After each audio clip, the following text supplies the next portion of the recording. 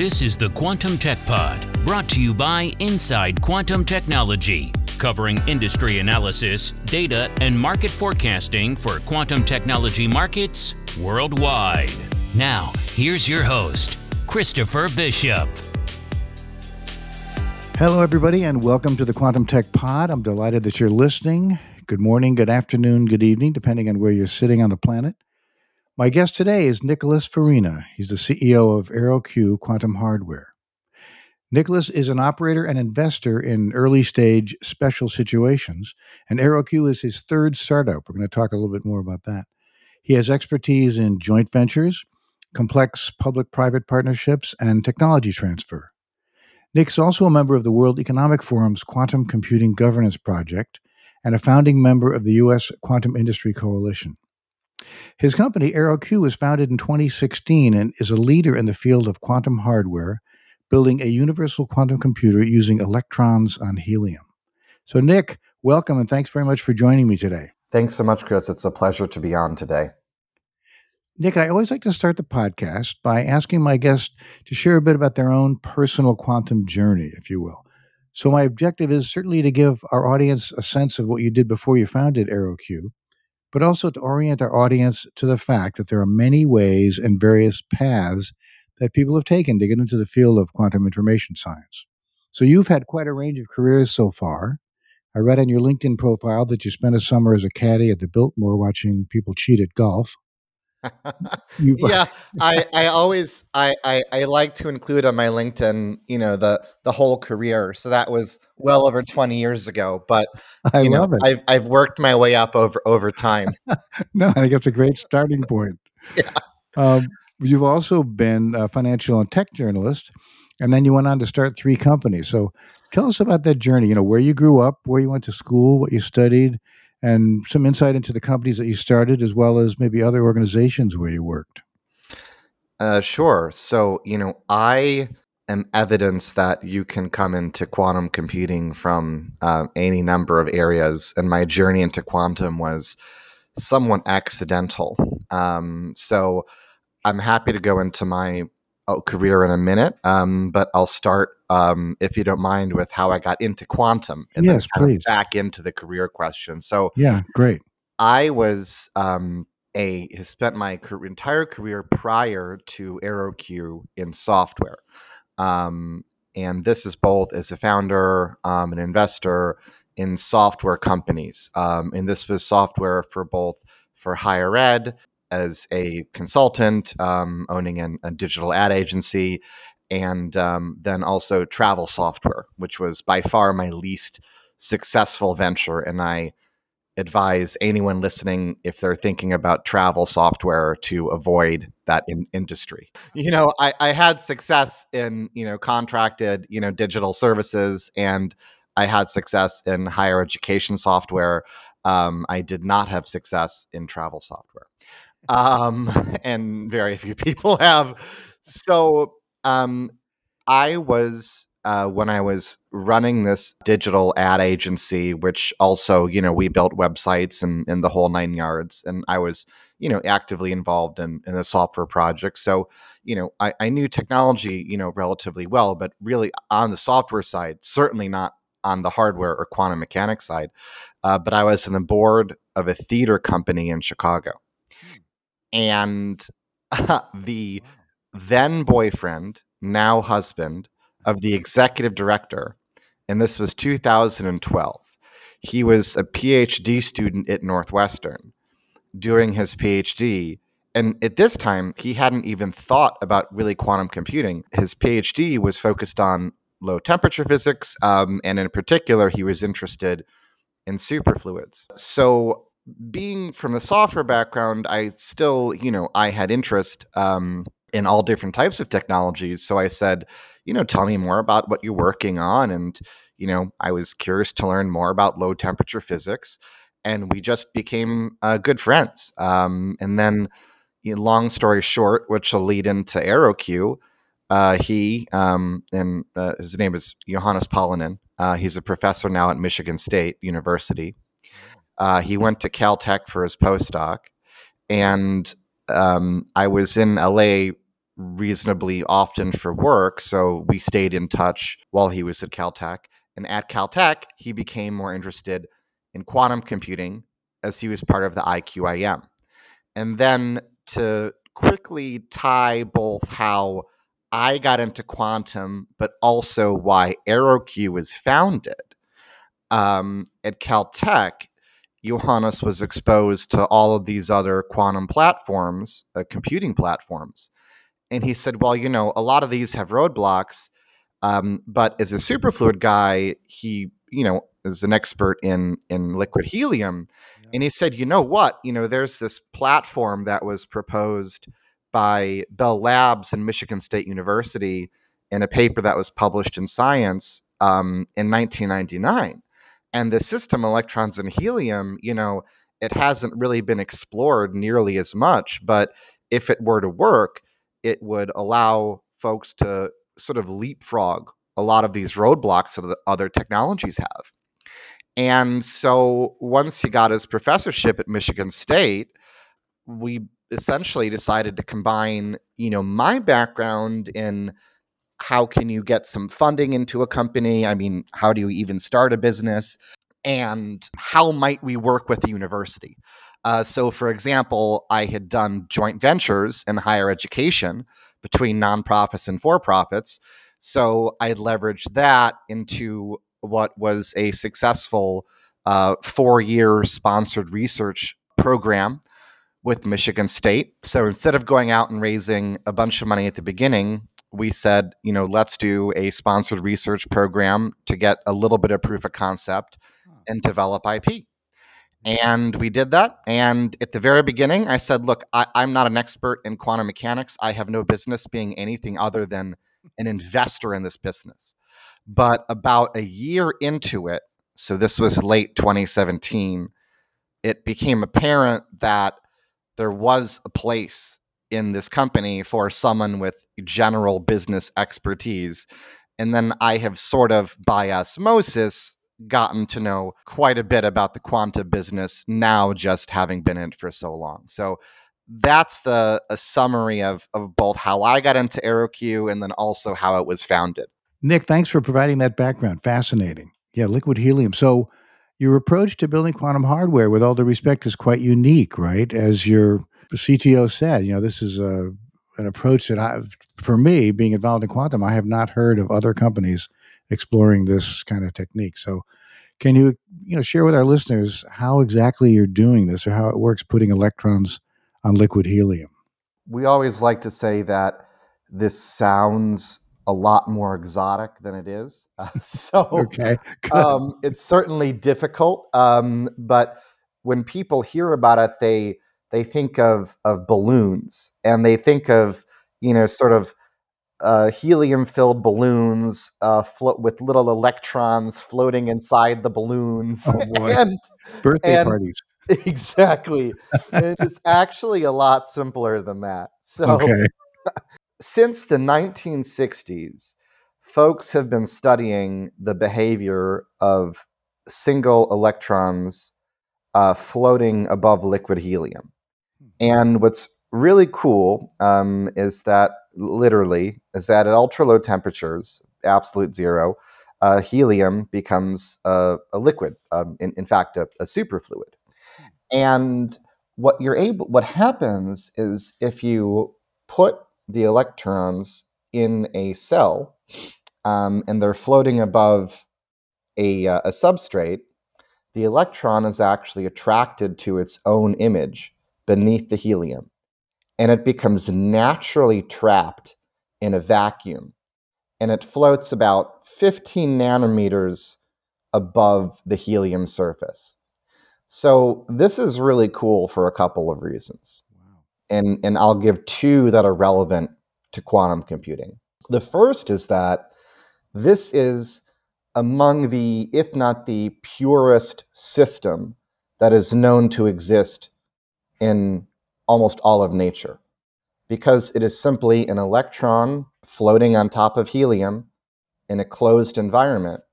There are no defects, there's no charge noise, it's just a perfectly pure system. And of course, in quantum computing, you're searching for the purest possible systems to avoid sources of errors.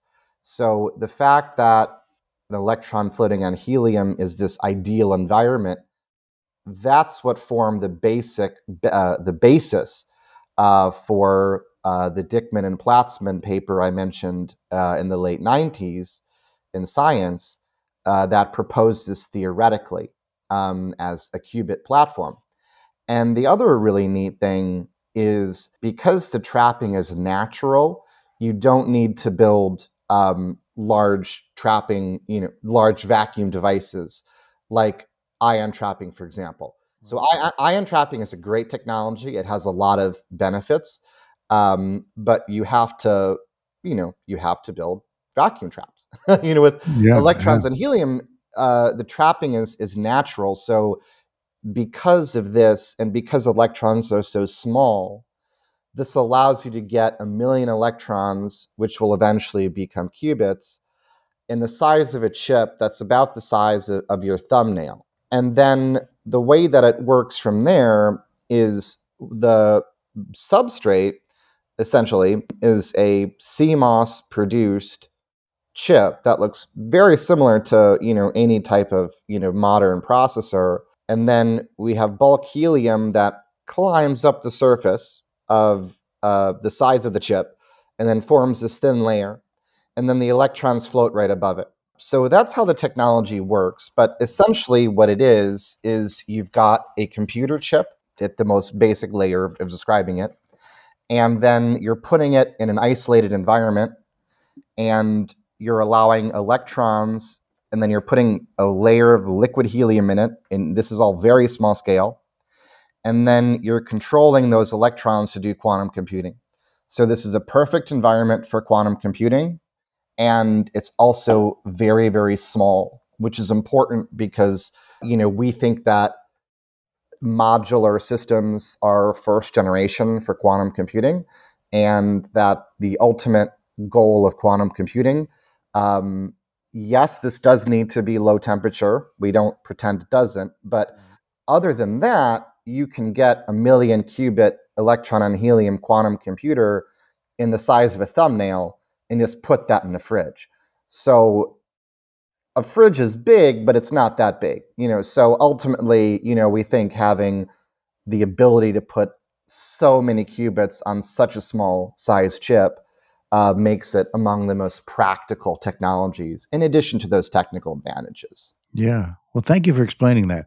But to follow on the thread of sort of Silicon Foundry conversation, so a lot of quantum companies looking to leverage, we could be called 75 plus years of learnings from CMOS and Silicon Foundry best practices. How are you doing that at AeroQ? So that's a great question, and something that we think is really important. Our CTO, Steve Lyon, is a professor at Princeton University, and he got interested in quantum computing in the late 90s, early 2000s. But since he began at Princeton in the late 70s, he really was. I mean, he's a semiconductor physicist. So he's someone who an engineer, excuse me, because he's in the it used to be electrical engineering at Princeton. Now it's ECE, electrical and computer engineering. And so he came to the whole area of quantum computing with a background in thinking about scale. So a lot of folks that come to quantum computing as physicists, their focus is on how can I make the most ideal qubit?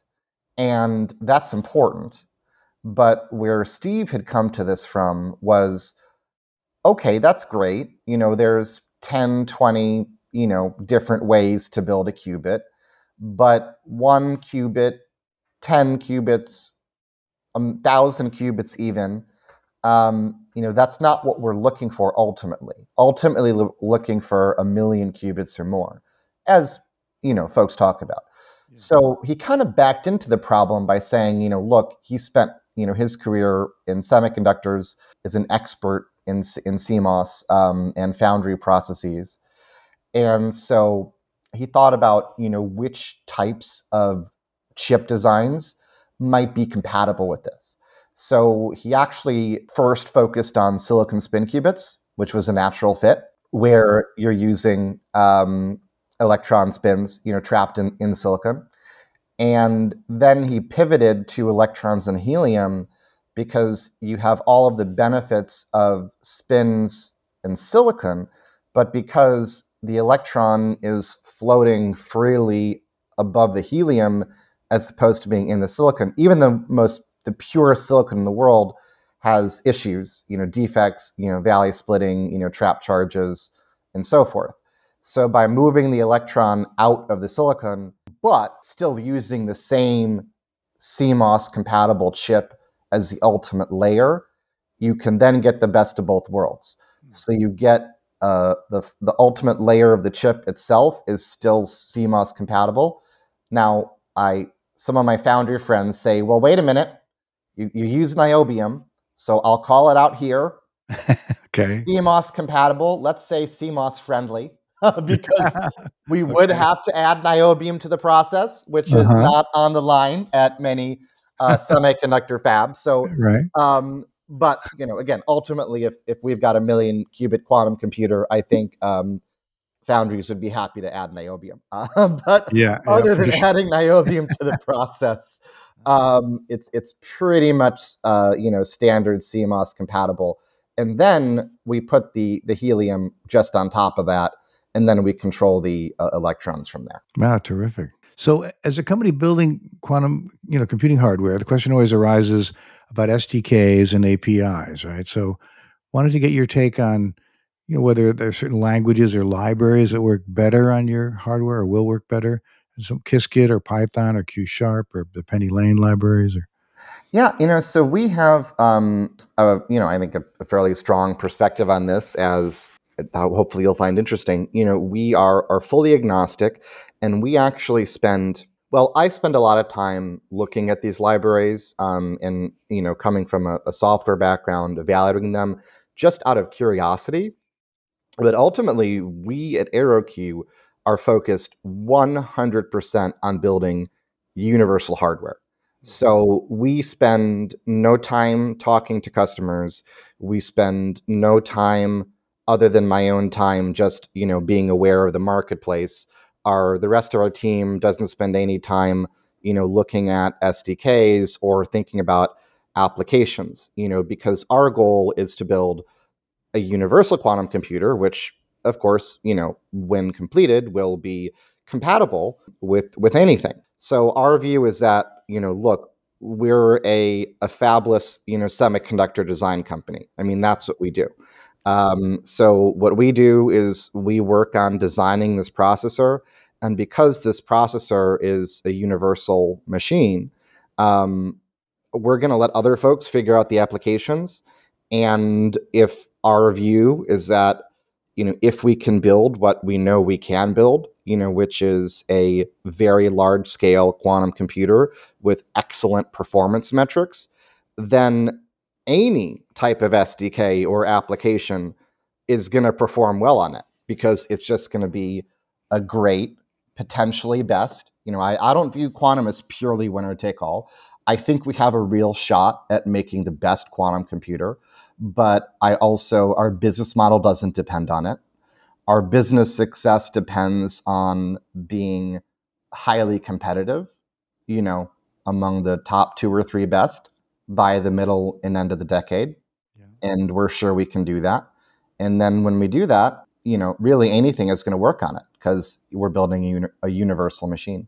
Thank you for clarifying and building focus on hardware. So the question that technically begs or might beg is, where you are on the TRL scale, right? So technology readiness level. Do you have a working version, or when might you have one? And how do you think that will work in terms of both your solution as well as, at a meta level, quantum computing in general? I'd love to get your take on that. Yeah, absolutely. So I think TRL and quantum computing, it applies, but with some exceptions. So quantum computing is the type of field, and here I'm specifically talking about hardware, both our own and others. And, so as to not dodge your own question, electrons and helium is still earlier in development than many other platforms. So folks have proven that you can build single qubits using this platform. And then, our next step is a 2-qubit gate. But because of this compatibility with CMOS and the intrinsic purity of the system, we believe that we're going to be able to go from 2 to 1,000 qubits in the space of, a year and a half. And that is why we believe in this technology. Otherwise, there would be no point because, other companies have over 100 qubits and we don't have any qubits. So what's the difference there? But I think both. So that's where we are. But we do have a chip with microchannels that can hold these electrons. We have trapped hundreds of electrons in a linear chain, which is non-trivial, of course, and we do have exquisite control at the single electron layer. So this is not an idea. So I would say that, we are, at the 4 or 5 stage. We are very close to demonstrating this. But then what I think is going to happen is you're going to go with our technology and some others. They're just going to start to work at a certain point. And then you're going to go from, your TRL5, to the TRL9. And kind of skip some of those intermediate steps. And the reason for that is not just because of the nature of the technology, but also the nature of the ecosystem. So a few minutes earlier, I talked about, we're not focusing on software applications because other people are. And what I really like about quantum computing right now as an industry and as an ecosystem, because so much of this is driven by academia, is that you've got folks that are working on, I like to view it as a 3-legged stool. You've got error correction, you've got more efficient algorithms, and you have better hardware. And my optimistic view is that all of this is going to come together, and we're going to have a kind of aha moment where suddenly something is going to work. And it's not just going to be due to a single company or a single university creating some magic breakthrough. It's going to be because of this collaborative effort that you're going to see a program work. But again, let's say the first commercial usefulness is demonstrated by, let's give it to Google, who's currently the lead. Let's say Google does that. That's not only going to be because of Google's hardware. It's going to be because Google will be, using, will have great hardware. They'll be using an efficient algorithm, I assume, something that may or may not exist today. And there will be benefit from advancements in error correction. So long story short, I think quantum computing, because of the ecosystem, is kind of primed, where everyone right now is, stuck at a level of 4 or 5. So much work is going on in the background that once we hit that inflection point, we're really going to be going up to an 8 or 9 really quickly. Yeah. Now, thank you for sharing that perspective. I think it's great insight.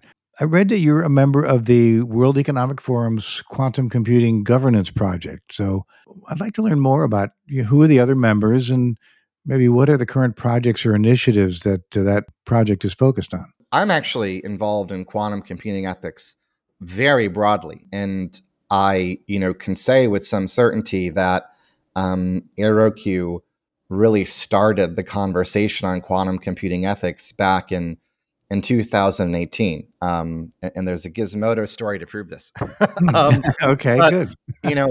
From the very beginning, we realized, look, there's tremendous commercial opportunity here, but the same reason that there's a commercial opportunity, that also creates a level of existential risk because the technology is so powerful.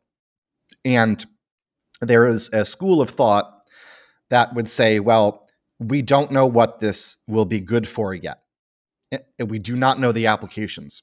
That is true. I do not deny that.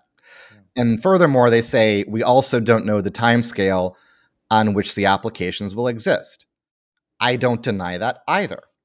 But our Yeah. perspective is that if you wait to develop an ethical framework for quantum computing until you have real applications, then that might be a little bit too late.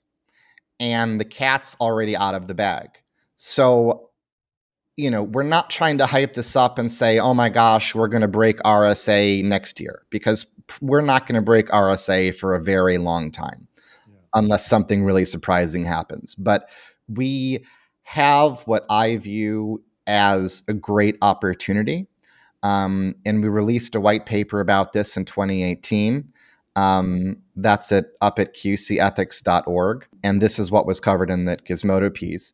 And then that has been built upon by certainly the World Economic Forum has their own quantum ethics group, which is great. They released a report on it, which includes all the stakeholders and next steps. I believe this is available for public download if you go to the World Economic Forum Quantum Governance Initiative. Great. And there are other efforts across the world. So the Quantum Daily, Quantum Insider, they did a video about quantum ethics. So there are all these disparate efforts around the world. So what I'm thinking about now, and a lot of folks are thinking about, is how do we consolidate these efforts? And is there a way to give, some teeth to them? Because, I'll be very blunt. I think if you look at AI ethics, that really hasn't gone anywhere. It's just a bunch of folks trading papers, and people are trying very hard, but we don't have any type of teeth in, how artificial intelligence should be applied ethically. And that's a problem, in my view. And I think that occurred because no thought was given to it until applications already existed. And just food for thought for some listeners, there was in 1975, the US government realized that recombinant DNA might have some really thorny use cases. So there was a conference called the Asilomar Conference on recombinant DNA in 1975, where folks stopped working on the technology for a bit. And I'm not suggesting we stop working in quantum, but what happened was a group of folks came together and included the scientists involved in the work, as well as policymakers, lawyers, ethicists, this multidisciplinary group. And they came up with guidelines for how recombinant DNA should be used. And those guidelines exist until this day. And this was before there were any meaningful use cases of that technology. So I think there's precedent for this. And Eric Schmidt himself, former Google chair, he mentioned this at Q2B in I believe it was 2020. He said the same thing. He said we need a quantum Asilomar. So I'm not the only one who thinks this. It's not a crazy idea. But right now we need to get all of the stakeholders together, because currently there are different folks in different countries and whatnot. So I think it's a dual use technology. I'm really excited about the applications in healthcare. I lost my father a couple of weeks ago, and I do believe that, there are medications that, might have prolonged his life. This might be 5, 10, 20 years away, but I'm really excited about quantum computing for new medicines. I'm not so excited about quantum computing for code breaking. or one more thing I'll give you really quickly is, how do we distribute these resources? So if quantum computing is simply sold to whoever can pay the most, then we've got researchers at universities who have breakthrough cancer drugs that they want to do modeling for, and you have a hedge fund who has more capital. And I'm not saying hedge funds shouldn't use quantum computers. They should be allowed to. But how do we make sure that use is somewhat broadly and fairly distributed? So there's a lot of interesting questions there. Well, no, thank you for calling that out, because I think you're exactly right. Hopefully learnings from the challenges that AI has faced around ethical, monitoring and management, policy and regulatory conversations around AI. So if we can get ahead of it. It's great that the World Economic Forum is focused on this, and I encourage listeners to check out that article on Gizmodo and or find the white paper, right? If you look up quantum computing ethics, and you type in either AeroQ or a World Economic Forum, in both cases, you'll get some interesting results. But our paper's up on qcethics.org, and then I believe if you just Google World Economic Forum quantum governance, you'll get their paper, which is excellent. So we've got ideas here, but we got to execute them, and we have to execute them in advance of this technology fully coming to fruition. And that is an unsolved challenge. So as you said, you're involved in a kind of a broad range of quantum-related activities, if you will. I read that you're active in the VC space still with like QIS Angels and Atlantic Quantum. Can you share with our listeners a little bit about what companies you're looking at and what kinds of technologies you're looking to support? It's funny, and I should clarify, this is so funny. My wife and I had been using the name Atlantic Quantum as a holding company to look at quantum investments since 2019, but there's a company now called Atlantic Quantum. So I want to clarify that those are separate, and I am not involved in nothing against Atlantic Quantum, but I don't want to present myself as an investor in this new company called Atlantic Quantum, just to be clear. Okay, duly noted. Yeah, so I originally came to AeroQ as thinking I was going to be an angel investor. And I thought, and I had been looking at doing some other angel investment type deals in quantum computing. But knowing that venture capital funds have, after 4 to 5 years, they begin to run out of patience, which is fair enough. I didn't really see a lot of opportunities that were ready. In fact, AeroQ itself has not taken any venture capital until extremely recently. We have a round that's going to be announced in a couple of weeks, but we were funded by, angel investors, family offices, up until now. So we sort of ate our own dog food in this perception that it was a little bit too early until now to invest in quantum computing in particular. Yeah. But some friends and I had always been chatting about, when is the right time to put together a group of people to collectively diligence and invest in deals. And we decided that time was right. So about 4 or 5 months ago, we formed a group called QIS Angels. And QIS, of course, quantum information science, we're looking at anything quantum beyond computing. So we'll look at quantum computing, quantum networking, quantum sensing. We're doing our first deal now. It is in quantum network optimization. And got about 15 folks now, hope to grow that organically. And most of those folks are already involved in quantum computing. And it brings up the question of conflict, but in our view, quantum is such a huge industry, right? Yeah.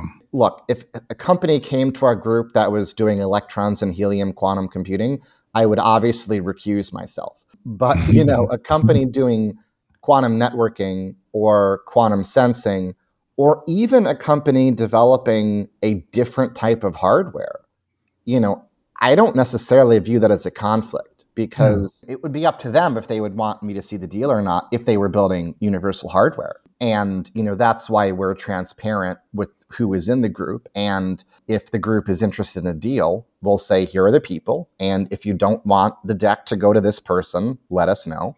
Yeah. But, ultimately, we think having folks that are in the space is a value add. And we're particularly interested in helping folks who are academics looking to do spinouts, because, we have, a lot of expertise in that, not only with AeroQ, but other folks in the group. And there are right ways and wrong ways to do that. So, and we're also, we kind of view ourselves as, founders and underdogs ourselves. So we also want to make sure that, these folks are, not taken advantage of by larger organizations, and I do not mean universities, by the way. Uh-huh. But we want to make sure that everyone is kind of academics getting into industry for the first time Yeah. are not Yeah. bitten by any wolves, I would Yeah. say. Great. No, that's great. So, Nick, I read that you're moving your headquarters to Chicago to locations called the Terminal in Humboldt Park. So, congratulations on that. You'll Thank be you. joining Duality, which is the nation's first quantum startup accelerator, established last year in Chicago.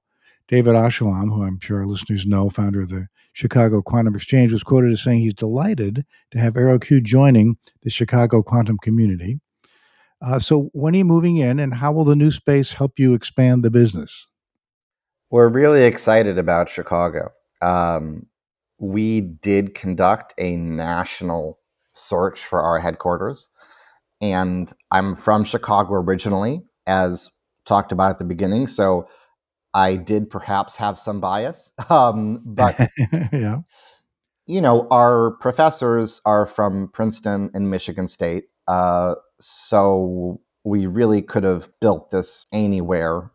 So we looked at New York, we looked briefly at Texas, we looked at California, of course, Chicago, Michigan, and ultimately we think something really special is happening in Chicago. Yeah. Again, I say this, I think, without being biased, because this is the reason we decided to come. So we made our own decision based on looking at and saying, something's happening here. And I think a lot of, quantum computing is, especially as a hardware company, I mean, it's really all about talent. So for us, it's incredibly important that we have access to top talent. And Chicago has that in spades. So they have the Chicago Quantum Exchange, which connects the national labs, Argonne, Fermilab, all the universities in the space. And additionally, you have a lot of businesses there who have folks who have skills relevant to quantum computing, i.e., nanofabrication experience. And those folks are also part of the talent pool. So you've got this, kind of best of both worlds, because you have folks who you can recruit directly from all of these great universities, as well as folks from all of these companies. And we like to stress that, you don't need to know about electrons and helium really to join AeroQ. The roles that we're hiring for now involve nanofabrication, finite element modeling, things like this, which are much easier to find, especially in a big city like Chicago. So we really thought, the support of the Chicago Quantum Exchange, which again, we love how they're supporting Duality, which is an accelerator program. So I think that's going to help create some, great, younger companies. But I mean, we viewed it as a talent play ultimately. Yeah, I think you said July you're moving in. Is that right? July, there'll be an announcement Yes. or a celebration or both. Yeah, with construction, knock on wood here, you never know, but Yeah. we are hoping to have the doors open in July. We've been doing construction at the terminal since January, and it's a big project. I mean, we're building a full measurement lab, but we hope to have it completed And very soon now. will you be building some kind of foundry capability there? Or are you going to contract that out? How does that work? Excellent question. No, we are not building our own clean room. What we are going to do is we are essentially leasing space from the Pritzker Nanofab at the University of Chicago. So the way that it's going to work is we have our own full measurement lab. So we have our own, we've got the big fridges, we have all of the equipment to do the quantum measurement of these chips. But for fabrication, and the reason we're not building our own fab, in addition to, and it's not even so much that it costs a lot of money, it's that it takes a lot of time also to build. And ultimately, as we talked about earlier, we think that we'll be able to produce at scale using standard foundries. So what we're doing is we're essentially hand building the chips using this leased space from the University of Chicago in the meantime. And then we're measuring them in our own lab in Humboldt Park. And then once we find what works, then the idea is that, we will sort of never have to build our own foundry, but we'll say, okay, we've found out what we fabricated it by hand here without essentially, paying a leasing fee. And that's great. And then we measured it in our own lab. So we did that. Now we know what the design is that works. And ultimately, that will be able to be fabricated in a standard fab that, again, shout out to my fab friends, yes, would involve a niobium process. But other than that, would be able to be done commercially. Come to the question, sort of the $1 million question or the $64,000 question for people who are old enough to remember that TV show. But the idea is around clients. Now, you'd said the technology is evolving and still early days, but wondering if you're having any kind of sort of preliminary conversations with potential clients or users, or how is that working? I mean, that you'll be in touch with when the technology is mature enough to deliver value to their business model, or? So the way that we look at this is, again, building a universal computer, it is what it sounds like. Once we get the performance metrics, again, the idea behind this chip is that you're going to have the best of all worlds in terms of very long coherence times, all-to-all connectivity, mobile qubits, ultimately fast gate speeds, and the ability to scale very quickly. And so we actually view the availability of cloud providers as core to taking the burden of biz dev off of us as a business. So what I mean by this is in 2016, if we were looking at building, before there were quantum cloud providers, and we were like, gosh, are we going to have to build these on-prem machines and we're going to have to go out and sell them ourselves? And if we had to, we would have, but that's a big lift. So the way that we view it now is that we are very friendly with and very close with the quantum cloud providers. So in some ways, that, not in some ways, but that is the conduit to customers. So what we're doing is we're essentially saying, look, we're focusing on our work, which is building the chip that will it'll meet or exceed all performance metrics. And then when you put that on the cloud, customers are going to choose us because of superior performance. So you're going to log on to AWS, you're going to log on to Microsoft, and you're going to go with the company that offers you the best performance. So we're focusing on how can we offer the best performance. And in many, many industries, and I have learned this lesson myself the hard way, if you build it, they will come does not apply. That is almost always a fallacy. But in quantum computing, given that it's going to be all about hardware performance, number one. Number two, that customers are already building their own applications and they know what to do with it. And three, you have these cloud providers that have these customer contracts. We believe that there is a successful model to develop best-in-class hardware, connect it with the cloud providers, again, that we have close relationships with, and ultimately business will then come to AeroQ because clients of those cloud providers will be choosing AeroQ. Yeah. So, Nick, we've come to the end of our time. I've really enjoyed our conversation. At this point, I usually like to ask my guests to sort of look into the crystal ball and take a minute and just give me a quick perspective on where you think AeroQ might be in 5 years or even 10 years. In 5 years, we'll have well over 1,000 qubits that will be all-to-all connected, have coherence times in excess of 10 seconds, with a roadmap to go to millions using standard fab. And then in 10 years, we feel strongly that we will have millions of qubits at that point with fast gate speeds.